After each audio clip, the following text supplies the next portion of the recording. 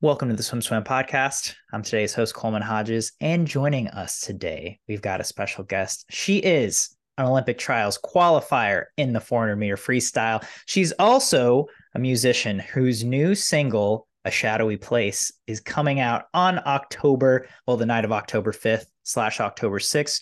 She's got an accompanying music video with that. And the best part, she is SwimSwam's own Jack Spitzer's sister.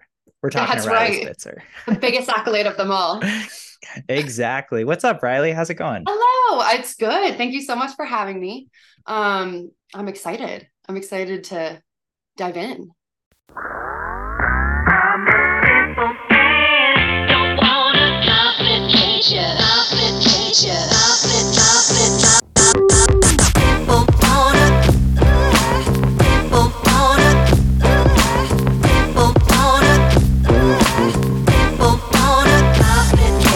Excited to dive into. We've got a good amount of topics to talk about. Pun intended. We always intend the pun. That's right. Yes. First off, let's talk about this single, and then we're gonna kind of work backwards up to this music career that you've got.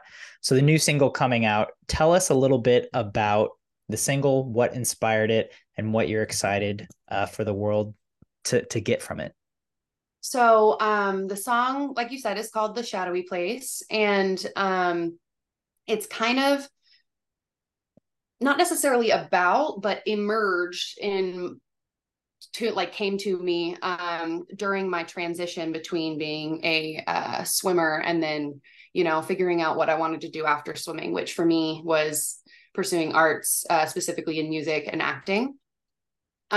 So as we all know, there was a large global wide pandemic that hit in 2020. And this is right in the middle of me kind of figuring it out, learning how to write music that I like, kind of just learning this new world of not being an athlete and instead being an artist. Which of course comes with its own anxieties and confusion. And it's a learning process. So during the pandemic, I actually had a period of very intense anxiety where I couldn't talk for 6 months. And I did not know that it was caused by anxiety at the beginning. So it, as you can imagine, kind of just spiraled from there. I didn't know what was happening. It was like tension in my neck and throat area that made me think that I needed to rest my voice. I needed to save it. And it just kept getting worse. That went on for about 6 months. About halfway through that, I was trying to focus on my music still, trying to keep that like in my mind while I'm trying to solve this issue that I didn't know like why it was happening. And so I took a songwriting class with Ryan Tedder of One Republic. He's the lead singer, and he's also does songwriting for a lot of other artists in the industry. And I did that online with him and started writing this song. And I was struggling so much with trying to write the lyrics for it. I didn't know what it was about. All I had was like the melody, the sound. I knew what I wanted it to sound like. Had no idea what I was writing the words about. And honestly was getting frustrated with like not being able to come up with anything that I felt was good enough, or said what I wanted to say. And then all of a sudden, after a long time of thinking about it, I started like having the lines come to me and having the lyrics come to me. And the coolest thing was that I still didn't really know what I was writing about until I pieced it all together. And it ended up being about my anxiety situation of this voice problem, not directly the voice problem in particular, but about my anxiety. And the shadowy place is this idea that you're stuck in a place of, be it anything negative, anxiety, depression. You're stuck in a place that feels very dark and shadowy. And reading it back after I wrote it was a crazy, bizarre experience, because I was like, oh, I get it. That's how I'm feeling. And that's kind of what I hope that like other people will be able to listen to and experience it. Or what I hope they'll feel when they're listening to it and experiencing it is like this kind of idea of you can be stuck in this really bad mental health place, but you can still have fun. You can still like dance through it and it's going to be okay. Because it's a very upbeat, fun song. But for the subject matter, it's very fun. It's very dancey. It's very like, you want to dance to it. And so that's the whole point is like, life sucks sometimes, but dance, you know, dance to it. I love that motto. I live by it often. Absolutely. But mostly just the dance part. I like dancing no matter what. There's an accompanying music video for the Shadowy Place. I loved your last music video, which correct me if I'm wrong, but Jack helped you film it. You guys rented a space for a day and filmed it all in a day, and it was super cool and weird and gory, and I loved it. Tell me about this music video. Yeah. So that was Demon. That was my first one, and this was we filmed it, and I recorded the song in I think 2019, and then we had the pandemic, and I think I don't know, doesn't matter the timeline of when we filmed it, but we did go rent a house, and it was actually overnight. We filmed it from like, because I wanted it to be dark out, so it was like we started at 7 p.m. and we didn't get done until like 6 a.m. and it was something like 12 scenes, or 12 at least different costume changes, and like I'm wearing contacts to make me look scary in some of the scenes, so I had to be putting those in my eyes in between the scenes. It was crazy and stressful and so fun, and like I said, that was my first experience with like doing a music video, and having Jack be able to be there with it and help me. And I don't know much about the filming side of things, but Jack does, and so it's like amazing to be able to have, you know, a brother who knows these things and is just as creatively inclined, and was down to help me with it, because it ended up, I'm so happy with it, and I'm so happy that you liked it. And yeah, I thought it was so much fun, and getting to do a second one then after that was with Jack specifically was such a blast. I love it. What can we expect from it? Let's give us a little taste. There's not going to be quite as much gore maybe than the first one. I know. I'm sorry. I know. It is spooky still though. So it still has spooky elements. So it's a little bit Alice in Wonderland themed. Alice in Wonderland has always been my favorite movie, and the idea of the shadowy place kind of being similar to Wonderland is something I wanted to incorporate into it. And it's spooky while also you're just kind of curious, very much like Alice in Wonderland. It's like, ooh, we don't like, what is the shadowy place? Should we be afraid of it, or should we just be curious and investigating it? And what, like, so you'll have to find out. You'll have to see. But I love that message. Should we be afraid of it, or should we just be curious and investigate? Yes. Yeah, exactly. And sometimes it's both, and that's okay. Yeah. You know? Are you talking about Disney's Alice in Wonderland? I am. Yes. Movie? Yes. The specifically the cartoon one. I like the live action as well, but the cartoon Alice in Wonderland has always been my favorite movie, and I think that is a little bit of a testament to my. I mean, you'll absolutely see the inspiration in the music video, and like I've always had that kind of like weirder like. I hate to self-proclaim quirkiness, but like, you know, the weirdness of that movie is incorporating that into my art has been like so fun, because it's wacky. Yeah. I love wacky. Totally. It gets loopy. I used to have in middle school, I had a wallet with the Cheshire Cat on it, and the pink and purple Cheshire Cat. I really love that, and that version of him. Oh yeah. I love him. I have a whole blanket that's like just the Cheshire Cat's face. That's awesome. All right. So October 5th/6th. Yeah. If you're a real fan, you'll stay up on October. That's right. 5th. It'll come out midnight Yeah, midnight Eastern time. on New York, yeah, Eastern time. Midnight on October 6th, which is a Friday. All right. So if you're in California, you're lucky and you'll get it at 9 p.m. on the Thursday. You'll get it early. You're right. So stay tuned for that. Let's take it back to your roots, and then we're going to kind of circle back to your music. You were a swimmer for a long, long time. Do you still swim at all? Or are you done with it? I've been trying to get back into it. I don't do a lot of it lately. I maintained swimming. Like I said, I did a year post grad after college as well. So I did kind of maintain swimming even after I was done with college. But at some point kind of petered off with it. And it's such a weird feeling to look back and be like, wow, I haven't really been swimming regularly in many years. And I love it so much. So I've been trying to get back into it, but it's always a matter of finding a pool, right? When you can't just hop into swim practice really quick. That's a good point. Although in LA, I don't know. Are there a lot of pools in LA?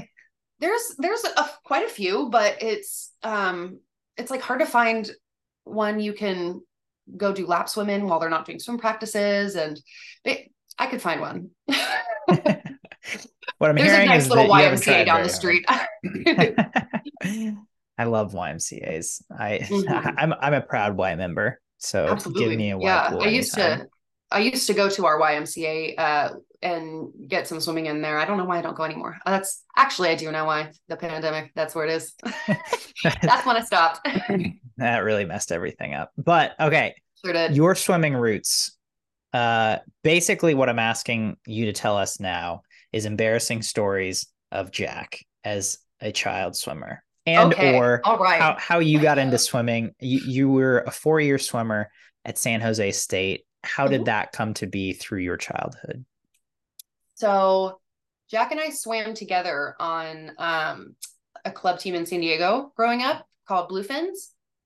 And gosh, I'm trying to think of any. Well, as I'm trying to think of embarrassing Jack stories, I'm like having so many come to me.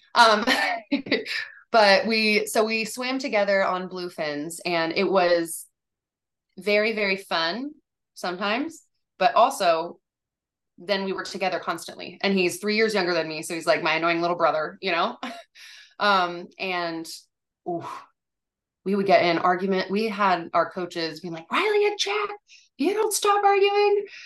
But then it would flip like 2 seconds later and we'd be having an absolute blast. But I'm thinking of this. I don't even know if this is embarrassing so much as kind of sad, but I'm thinking of one time he got out to go get like some water from the drinking fountain. And he's like, he was known as Jack the Maniac. So he's always been very high energy, very, as you can probably imagine, he's the same exact way now as he was then. And he ran over to the drinking fountain and he slipped and like broke his arm because he was too quick to get his water. But that's less of an embarrassing story and more of a sad one. Sorry, Jack. That's awesome. Jack the Maniac. Jack the Maniac. Yes. Oh my gosh. The energy in that child. That's why he's so successful now, is because like he's doing incredible things because he is just so determined too, and so motivated, and does not know the idea of like being shy about trying to get what he wants. He's just like, yeah, I'll go do it. Okay. I'm going to work with the Margaritaville, which he's now, I guess, talking to. Like, he's incredible. But in terms of swimming with him, it was a really interesting kind of dynamic because we were so close, but being that close, we would butt heads. But I wouldn't have traded it for anything because we're best friends. It's the best. So for me personally, I swam with my older brother who's 2 years older. And when I was younger, how I got into swimming was that he was super into it. I was not into it at all. And then because I did everything he did because he liked it, he would just be like, hey, I like this, check it out. And I was like, oh, okay, I like this too now. Nice. which I guess later in I was life, gonna I'm say you get like, the hand-me-down do I interest. have an identity? Like, um, did I choose this right. or Exactly. But so well, I that's how I ended up swimming, was that like I didn't like it for a long time. And then eventually I came around because my brother liked it so much. And so he was so into it. Were you as the older sibling, were you always into swimming? Did you have other sports you liked, or were you pretty dead set on it from the beginning? yeah, it's interesting, like the you were talking about that because of like the similarities between you and your older brother with Jack and I. But I I was swimming since I was 7, so that was always there. But I also did soccer when I was really young as well, and I loved soccer too. But it did kind of get to it got to a point where I kind of had to pick one. I think that was maybe going into like sometime in middle school, right when you have to like kind of start focusing on one to pursue one, But it's interesting that you're like mentioning the whole I don't even like you kind of followed this because it was put in front of you instead of actually picking it. I think about that often with in terms of that kind of I had to pick between swimming and soccer because we're kind of in this society forced to choose something that we're really really good at, right, instead of always following exact. And I'm not saying I loved swimming and I never wanted to quit. That's so it doesn't really have anything to do with that, but like exactly like you said, you kind of followed this path and then it's like, oh, was that just because my older brother wanted me to do it, or was that because I actually really liked it? And that's kind of an interesting thing that I've noticed with in general, like sports and swimming in particular. So yeah, I had to pick one of them. Went swimming, great option because I was very successful. I went to college with it. Um, Amazing memories with everything. But also like, what if I had done soccer? You know what I mean? Absolutely. Yeah. I Yeah, think I think about that with a few things. I had a few other interests in high school: theater, running. I think about exactly. this a lot, but this podcast isn't about me. So we're keeping it on you. Yes. So you end up choosing swimming. And as you said, you swam in college, San Jose State. Um, Give me a little rundown of what it was like swimming for your experience as a college athlete. Again, you qualified for Olympic trials, so you were you were quite good. Uh, Thank you. and as you kind of mentioned, but yeah, what was your experience at San Jose, which in your home state, but still, kind of far from home? Yeah, I that aspect of it was a factor, like the distance, kind of how far away I was from home. Because I visited Hawaii on a recruiting trip, and I beautiful and I loved it, but it was kind of like really far from home. So San Jose was really cool because it was the perfect distance. It was like I got my independence, I got my experience kind of being away from home, but also it was right next to the airport and I could just fly home if I needed to, for a weekend or for a holiday or something. But I had a really nice time at San Jose State. I really I met a lot of my best friends that I still have today that I see being in my life for a very long time, who I swam with. One of them is my friend Allie, who was also a fellow distance swimmer. So we also were doing the practices together, and that kind of bond that I was mentioning with Jack as well, because Jack was a distance swimmer too. So it's kind of a special bond you get when you're in the same kind of events and the same training lane as somebody. So that was a lot of fun, like getting to that kind of camaraderie that you get on a I don't know, did you do college swimming? I know it's not, I do want to hear. I did not swim in You did college. not. I So coached yeah. for my club team when I was in college. Oh, okay, cool. I mean, it's the same level, of like camaraderie and like friendship, and the way you bond with your teammates when you're in practice is because it's such a unique experience, being a competitive swimmer that I notice now it's like I can't really bond with new friends in the same way that I can with my friends that I swam with, because we experience these things together and we know our upbringing was very similar, and the swimming world is so unique and so specific, and getting to have friends that experienced that with me, that I met in college, is so cool. It's hard to connect with people when you're not spending 20 hours a week with them. No, exactly. Yeah, right. Exactly. And but that's a really interesting take on like the transition too, from athletics to non-athletics, and in general, being a student going into the real world. We're so used to growing up. We're so used to like having our people with us, whether that's your teammates. And we never got sick of each other. I don't know if my Jack and I did sometimes, but that's by nature of siblings.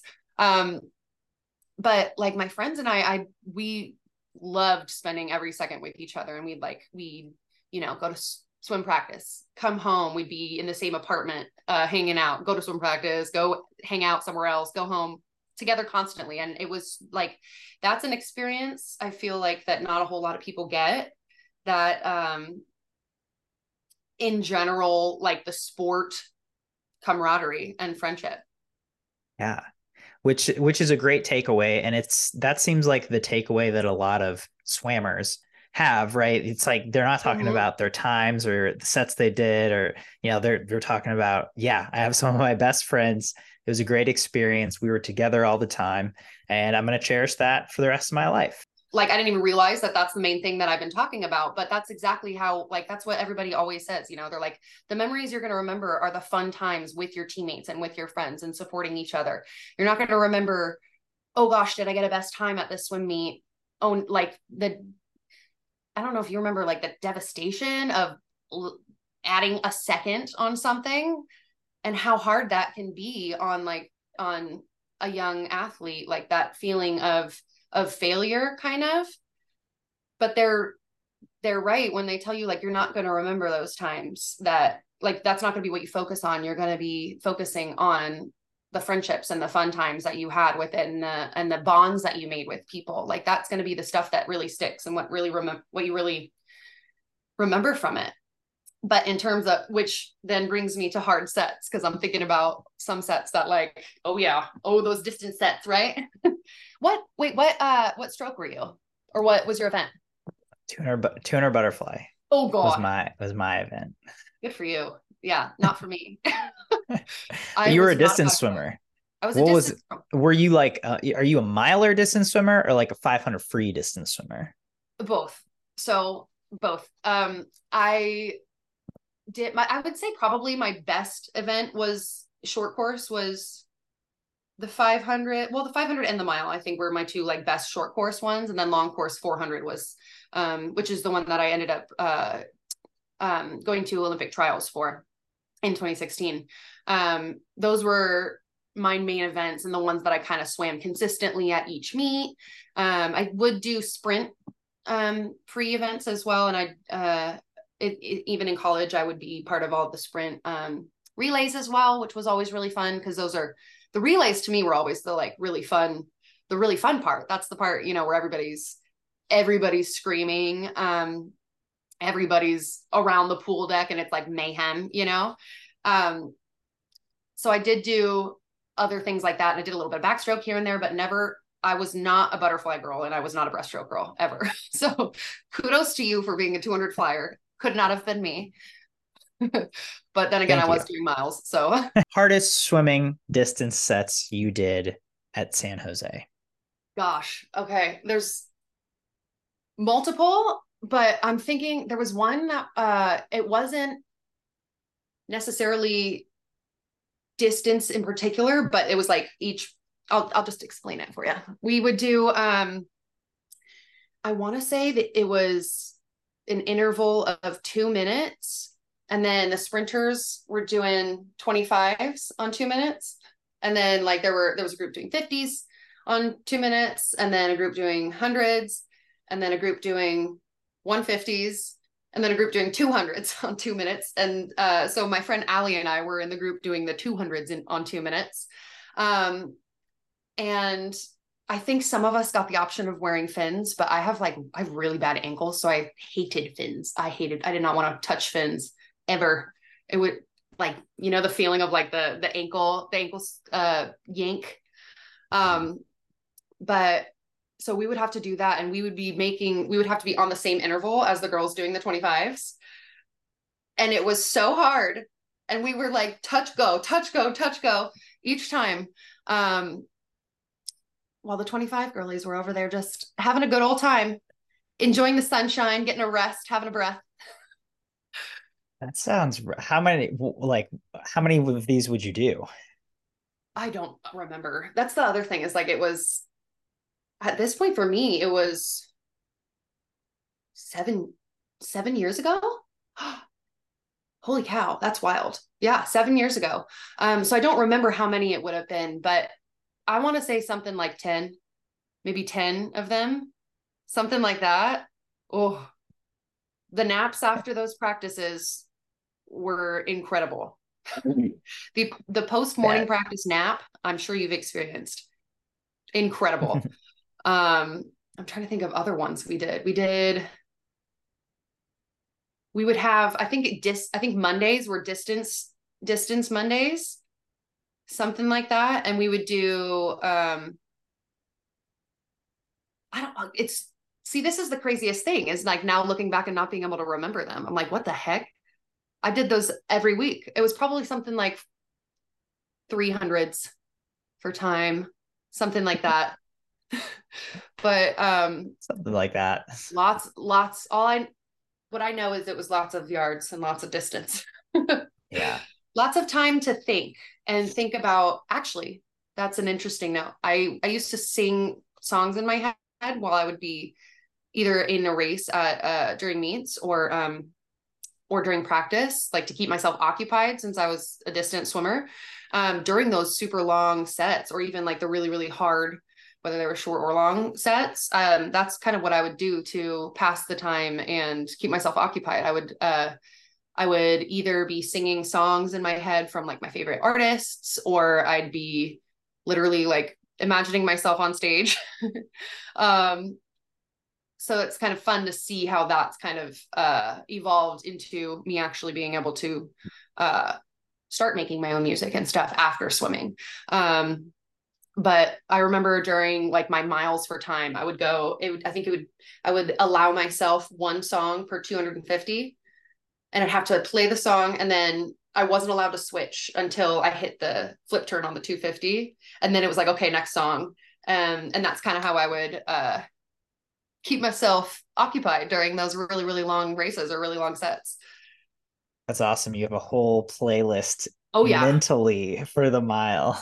Yes. And do you want to know, it consisted mostly of One Direction songs. I was a One Direction girl. That's a great soundtrack to a mile. They have some upbeat bangers that can help you in your mile, I will say. Mm-hmm. I'm with you on that one for sure. There's a embarrassing Jack story, is that since I was a One Direction girl, Jack probably could sing for you One Direction's full first album, Up All Night. He could sing that. He knows the words. I forced him to understand One Direction the way that I understood it, because we'd be driving to those morning practices and I'd be like, put the CD in. You know the drill. That's how old I am, is it was a CD. That's awesome. Next time I room with Jack at a swim meet, I'm like, all right, you know the drill, sing it. He will be on board, and he will be having a blast. He loves it. He loves One Direction. That's so great. Mm-hmm. So sticking with this swimming theme, Olympic trials, let's talk about that. 2016, it was in Omaha. Getting your Olympic trials cut. Tell me about, was that a specific goal you had? Was that something that you were absolutely shooting for? That's, that for most swimmers, that's like the biggest achievement you can get in swimming, certainly in long course. What did it mean to you, and what was it like finally achieving that first trials cut? It absolutely was a direct goal. That was something I actively was working towards and wanted. Of course, like you said, that's like that is a lot of swimmers' ultimate goal, is to be able to go to Olympic trials and be able to experience that, and to be able to say you did, you know. I got my cut a year prior, so it was in the summer of 2015 at the LA Invite at USC. And I remember that summer I actually was pretty stressed out about it. I was because I wanted to get I wanted to get the cut. I wanted to go fast enough and be able to qualify. And since it's a long course meet, as you know, you got to qualify during the long course season, and pushing it until right before the following year was a scary idea for both me and my coach. And so he would even kind of give me a little bit of a countdown, which I don't know if it was helpful or if it was more stressful, but he would like say like 79 days left to get the cut. And so that summer I was experiencing quite a bit of like stress over it. And as anyone might leading up to a big meet, right? And so I went to the USC Invite, and I want to say I was like 2 seconds away from the cut. I had like a 4:18 maybe, and it was a 4:16.99, something close like that. And I made finals, so it was in the final of the LA Invite meet, and I was just so determined to get it. And I remember afterwards, my coach had told me that I actually wasn't even on pace to get the time until the last like 75 meters. And there was a girl in the lane next to me who was like a whole body length ahead of me. And I just was like, I have to get her. And like, that was my motivating factor to like get myself to go as fast as I could for the last 75. And it worked. And I know you've probably experienced that feeling of like all or nothing swimming, like just balls to the wall, let's go.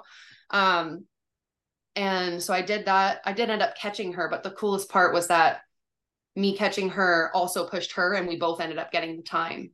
So it was really, really cool because we finished. And another really awesome thing was Jack was in the very next heat. And so he was literally standing right above my block. And I touched the wall, and me and the girl next to me both kind of looked, or I don't even know if I looked yet because I was I couldn't even process it yet, like being able to read a time because I was so out of it. But Jack was like, "You got me," like right above me. And we shook hands. She was like, "You pushed me at the end there. We both got it." And it was so cool. It was really, really, really an awesome time, or an awesome moment. And that particularly is actually, I would put that race higher and in my like highlights than the actual swim at trials. Not the whole trials experience, because that was mind blowing and crazy, but the swim itself, that's more of a highlight for me when I got the time.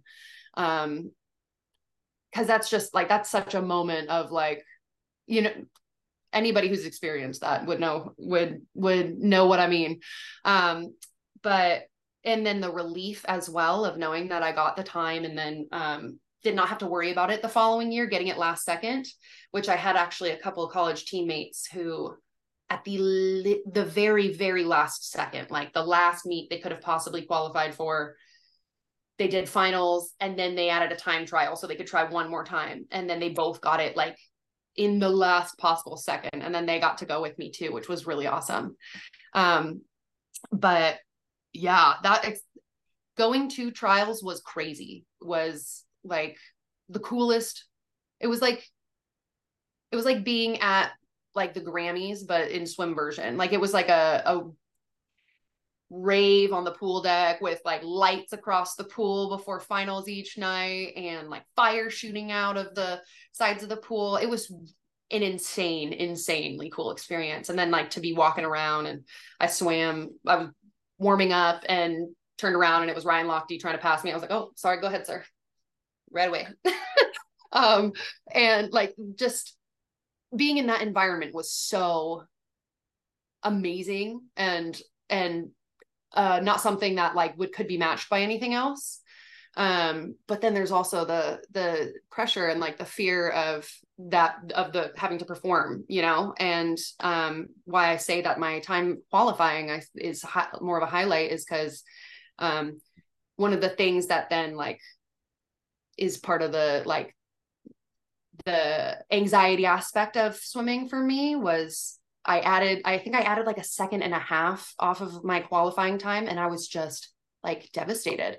I was so sad and like crying afterwards. And to look back at that and see like the amazing situation that I was in and the experience that was, and know that I was upset because, you know, I added a second and a half maybe in a 400 free is like, it's just interesting to look at because it's like, and that's something that every high level athlete has to deal with, is that kind of stress and that kind of like pressure to do well, even if you're already at the big, amazing meet, you know? Absolutely. I mean, Yeah. the of the meets I cover for SwimSwam, Olympic trials is my least favorite. Mm. In big part for that reason. I mean, it's the longest meet. It's 8 days. It's gonna be 9 days next year. Is it? Uh, Oh, geez. yeah, which and so that means a lot of work for me, Oh, which I is bet. not very pleasant. But also, you know, they call it the meat of tears for that exact reason. It's Yeah. where dreams are made and dreams are crushed or lost, or you know, they come to Yeah. die there. And you know, for a lot of swimmers it's their last It's meet their ever. last. Yep. That's, And yeah, you feel the totally. tension in the building. You know, you walk into that pool every day and you can feel there's For just sure. so much emotion, good, bad, otherwise, that's like all in that Oh, little yeah. 50-meter pool. Absolutely. Absolutely. And that's, like you saying, that's where dreams go to live or die is so true. And like to think about, especially in this kind of situation where it's the top two in each event that are actually going to be successful in the goal of the meet, you know? And for everybody else, granted, of course, like it's not like every 1,000 person in each event or the thousands of people in all the events are actually thinking they're going to be the top two, of course not. But that pressure of, it's so many people's biggest meet that they've ever done, the biggest thing they've ever qualified for. That was my case. Like, I had always, leading up to trials, I had always, or leading up at least to the year that I went to trials, I was always just shy of making like nationals and things like that. I would always like just be a couple of tenths off or something like that. So this was really like the biggest, of course, meet that I'd ever been to. So it's do or die, you know, and that's how it is for every athlete there. You want to do your best and you want to have this be the most perfect experience possible. And the reality of it is that there can't be a perfect. So there's always, which then goes into, you know, for me, that has led to some pretty crazy perfectionism that I'm trying to work through now. But yeah, it's that absolute fear of not living up to your own expectations or the expectations of family, friends, if you're the top of the world, you know? Like Michael Phelps has been very open about his struggles with depression and anxiety after the Olympics because like he's got the world on his shoulders, you know? It would It's be I wild. would like we have the numbers of like percentage of people who go a best time at Olympic trials, which is very low. But Right. Yeah. it would be awesome to have an exit interview of athletes at Olympic trials of like, you know, on a scale of 1 to 10, rate your athletic performance, right? Right. Because maybe not everyone's goal is to go best time, but it's like you said, it's close to none, no one close to no one's experience at an Olympic trials meet is going to be, oh, this was perfect. Exactly. But because of the stakes and the high level, of that meet, we want it to be, and we expect it to be. And, you know, like if you've been swimming, for me, 16 years, that's like the ultimate end goal right there. Whereas really, I can look back at it and think like, no, the whole entire thing was the goal. But so many people, it's like, once I get to the top, like, this is what I'm working for. This is what I've been doing this for my whole entire life. This is why I had to do those long distance set, you know, like, this is what I've been doing. This is why I'm doing it. And so then to not have this impossibly perfect experience that we're all expecting can be really jarring, and can be so, can create so much, especially when you've prepared so much for that specific meet with the tapering and the like super training ahead of time, the tapering and preparing for the meet that you may have been trying to get the time at. And then it's like, oh, now I've qualified. Okay, now I got to get back in gear because I got to get ready for trials now. All those things and add up to like such a high. And then right after, it's like, how do you match that kind of stress and anxiety and anticipation and everything, regardless of how you performed, you know? So, you know, you go there, you add a second change, you aren't super happy with your swim or your performance personally. You have a great experience at trials though. You were in kind of a unique or you were in a cool situation where that perfectly aligned with your collegiate career. So you did 4 years, you finished your last collegiate season, you went right to Olympic trials, and then you decided to take a post-grad year and still keep training for another year. Can you tell me a little bit about what went into that decision? You know, why ultimately, after having the experience at trials you did, you decide, okay, I want to keep swimming, I want to keep doing this, and what that looked like for you in terms of just your lifestyle, what changes came with it, and how it went for that year? Yeah.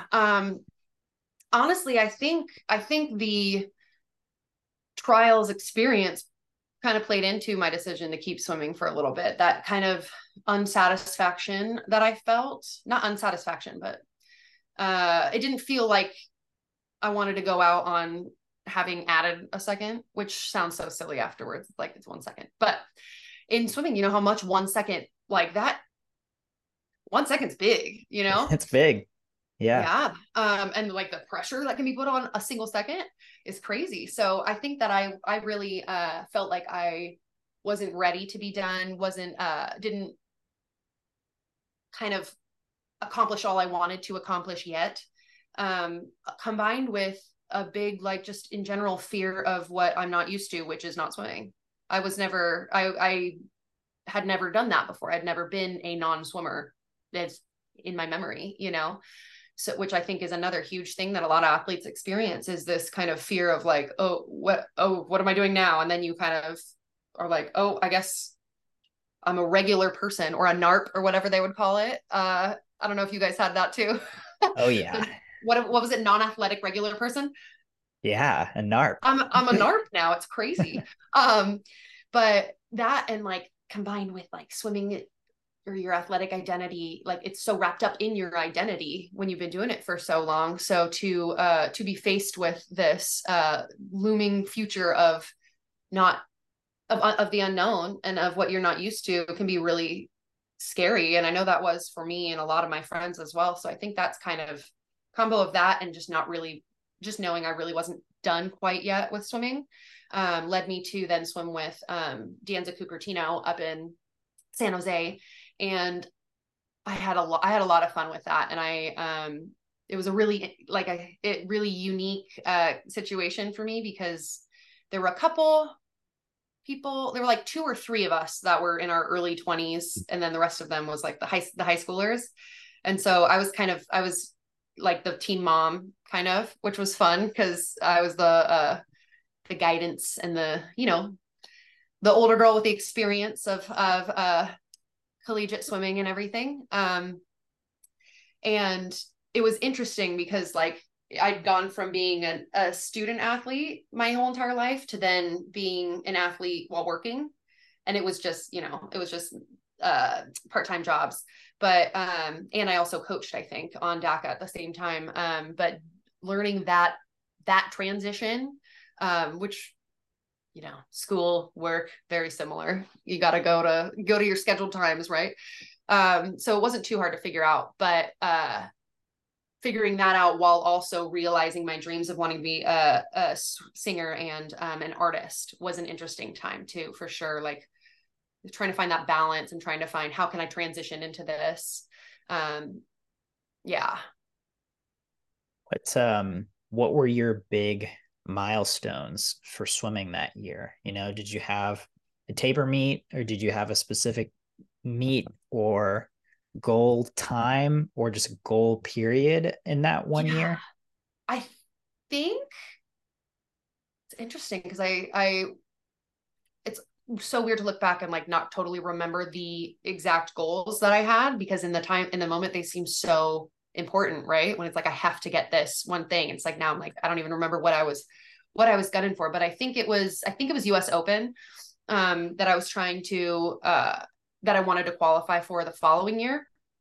The following year being the year after trials. So swam for the extra year. And I think I ended up going to, my final meet was US Open or Nationals in some meet in New York.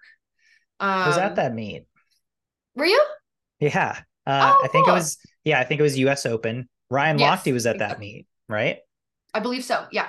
And I kind of had I think I had one best time that I got that summer, and then the rest of them, I really wasn't actually improving as much as I wanted to. And I think that it was also a lot of, I had some things like my brother was getting married on the other side of the country. And so that happened like 2 weeks before my big taper meet that summer. And that kind of threw me off my game a little bit. And like had to move. So there were a few factors that kind of affected then my performance that summer, that then was a combination of kind of like really disappointing that I didn't live up to, like, why did I swim an extra year if I'm not going to improve? Which is so silly, because I love it. That's the answer, because I love to swim. But it also kind of was like, okay, maybe it's time to hang up the cap and goggles, you know? It was a little bit more of a, okay, maybe we've gotten to that point now. Whereas the year prior, I hadn't really gotten to that point of like, oh, I'm ready to be done. But that summer kind of, I ended up getting, I think, a best time in my mile. I did improve my mile that summer. So we did get one there in our post-grad year. My short course. No, doesn't matter. One of those. That's like kind of surprising and also really impressive that like you were able to go best time in the mile of I all know that events. I know, right? I would like, you would think that it would be maybe a 50 that I'd be able to pull Right. out a quick sprint. But yeah, I remember it was at I can picture the pool, but I don't know what it's called. But it was so cool because it was like right leading up to where I had that US Open meet, and it was kind of like I knew I was kind of nearing the end. And yeah, I don't think I was expecting at all to get a best time in that meet during that mile, but I did. So it was like really cool to just be like, oh, okay, cool. At least I got that. which is a huge, like you said, like a mile best time, especially when I'm not improving in kind of the more sprinty events. It's pretty cool. Like that's fun. Very cool. So so during this year, like you said, you're kind of figuring things out. You're working part-time jobs. You're discovering how to be a person outside of swimming slowly but surely. Um, Right. but you had mentioned that during sets you would play songs and sometimes you would even envision yourself performing. But was making your own music something that you had thought about for a long time, or is this something that just kind of came up later in your swimming career? I think so. I always wanted to be a singer. From when I was really young, Jack and I would pretend to be Avril Lavigne and her band, and we had like a little drum set, and like Send 4-year-old Jack videos. walking around with a spiky necklace, gelled Please spiky hair. send pics. Oh, we will. Yeah, absolutely. I gotta find some. I've been dying to find some pictures of this. We have some somewhere, but it's like literally like 3 or 4 year old Jacqueline, like with like spiky It's necklaces, awesome. one of the white ribbed Mm. tank tops on that's ripped. He thought he was married to Avril Lavigne. He did. He believed it. So there's a fun Jack story. But we'll definitely be getting the pictures of that. But my earliest memory of it is I remember, or of like that goal, that being a goal was, do you remember the movie School of Rock with Jack Black? Would you tell Picasso to sell his guitars? Right, yeah, exactly. Read between the lines, right? Yeah. um, so when I watched that movie, I was angry that I wasn't in it, and I think I was like 8 or 9, and and I thought that was the normal response, and I thought that's what everybody felt. I was like, what the, like, Everyone's nobody mad thought that to they're tell me not in about this the movie. audition for this movie. Meanwhile, I like was not. I didn't tell anybody I wanted to be like an actor. But that's kind of my first memory of like kind of knowing that that's what I wanted, to be a performer and to be a singer. And I did competitions when I was little, and it kind of got kind of how we were talking about earlier about at some point you have to kind of pick a passion, right? And you mentioned wanting to look into theater in high school but not really having much time for it. That's kind of how it felt for me as well. Like I didn't have the time to be thinking about it or thinking about my goals with that when I was kind of in like high school. So I kind of that went on the back burner for a bit, and then in college it just like randomly popped back up, and it was like, oh, that's absolutely what I have to do, and I know that that's what I want to be doing after this, which then kind of turned into, how do I like try to reach that goal while I'm swimming, or B, do it after swimming. And that was actually a really big thing for me. It was very difficult for me to figure out how to write music that I liked and create art that I liked. And a lot of that problem came from the perfectionism that I mentioned, which can come from, years of feeling really hard on yourself and down on yourself when you're not improving constantly in things like swimming, and that kind of pressure to be flawless and be perfect, and a world where we're kind of not taught to give ourselves grace for being slightly imperfect, So it took me a long time to figure out how to actually be able to create things without putting this crazy, crazy pressure on myself that literally has just been blocking my creativity, because if I don't think it's good enough, I won't make it.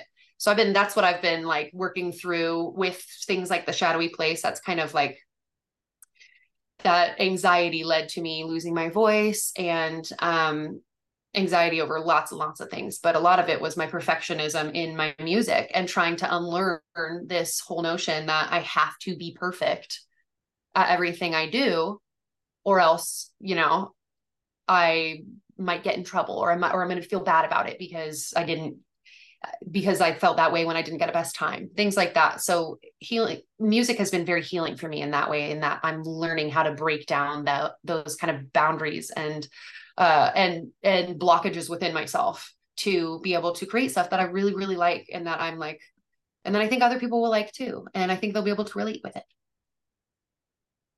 So I guess kind of a hard question, hearing you say all of that, how have you learned to reset your mindset or reset, goals with your artistic endeavor or just your creating?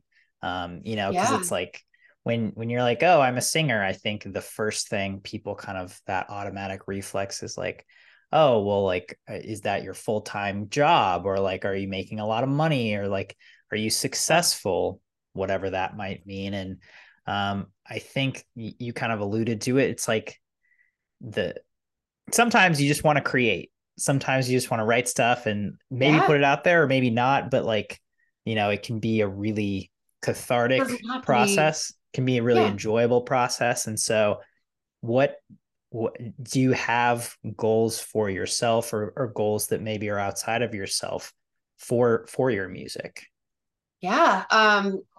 It's the process of kind of trying to find that balance between wanting to have these high goals for myself because I believe in myself and I know I can do it. And my swimming background has been great in that sense of like, I'm so determined and I'm, it teaches you drive and it teaches you, to be passionate about something. But finding that balance there where, I know that I'm capable of of doing great things for myself while also wanting to relearn this idea exactly that being creative does not always have to be even good. It does, like, you don't have to be good at things in order to enjoy them. And we're humans, we're supposed to be creative and we're supposed to, I saw something recently that was saying, was talking about how humans were evolved to, like, we evolved to sing. We have this capability to sing just like birds, and they do it. They don't care if they sound bad or good. It's something that our soul is supposed to do or create in general. Art is, math is art, science is art is everywhere. And we're, as humans, we're supposed to be tapping into this, but there's such a stigma of like, if you're not good at it, you can't do that thing. Or if you're not producing something that other people want to listen to, or that's not popular, or that doesn't make you money, then you shouldn't be doing that. And there are elements of that where it's like, you gotta find something you can do and make a career off of. And, I mean, you don't gotta, but if that's your goal, but we should be allowed to create without this idea that we have to be impressing other people with it, now that's hard to teach myself. It's easier for me to say that out loud than it is for me to ingest it, of course. But I'm a big fan of therapy and finding new ways of kind of like looking at the way you're thinking and the way that you've been, that your brain has just literally has learned to think throughout whatever your experiences are, whether that's athletics, whether that's trying to be really good in school, whatever it is, relearning the way your brain is wired and the way your brain thinks and responds to things. I think it's a huge thing, and to become like self-aware of those things is such an important part of growing and becoming an adult and becoming the best version of you.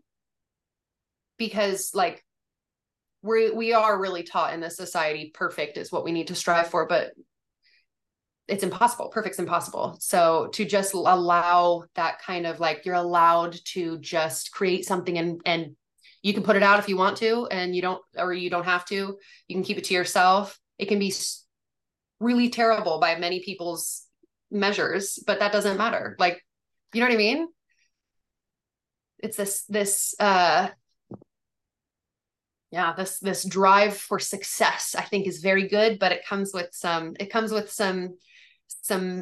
negatives as well that we got to kind of find the balance with,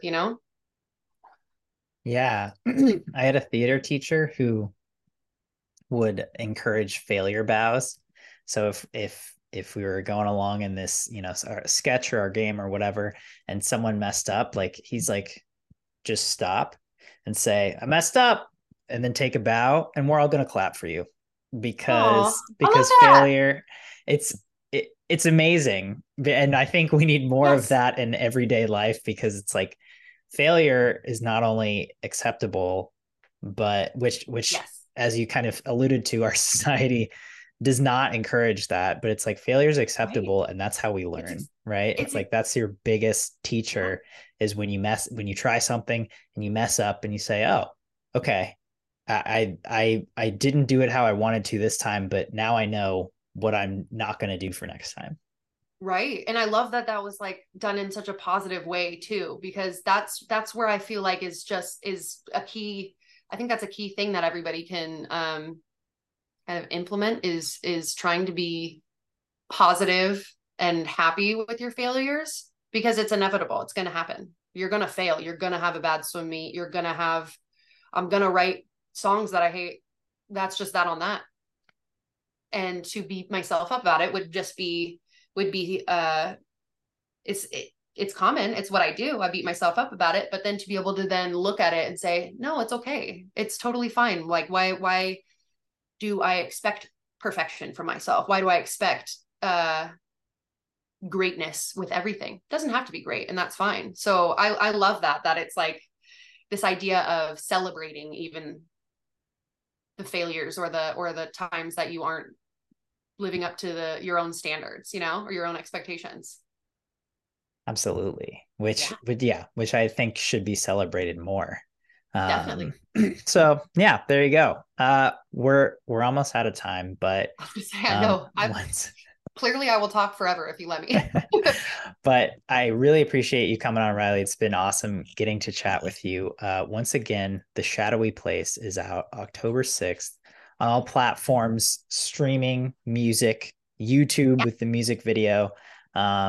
Give us, do you know what's next after this single, or what you're going to do with the release of this single? I'm planning on trying to promote it as much as I can. I'm an independent artist, obviously. So I'm doing my best to promote it. I'm going to be setting up some performances as well. Looking forward to setting up some shows like later this fall and early next year as well. As well as I have quite a few other songs I'm working on that I'm really excited about as well, that I will be continuing to finish so I can release them as well. Yeah, I'm just excited to see, like, it's cool because as an artist, I don't know what I'm going to come up with. So it's like, I'm excited to see what comes out, right?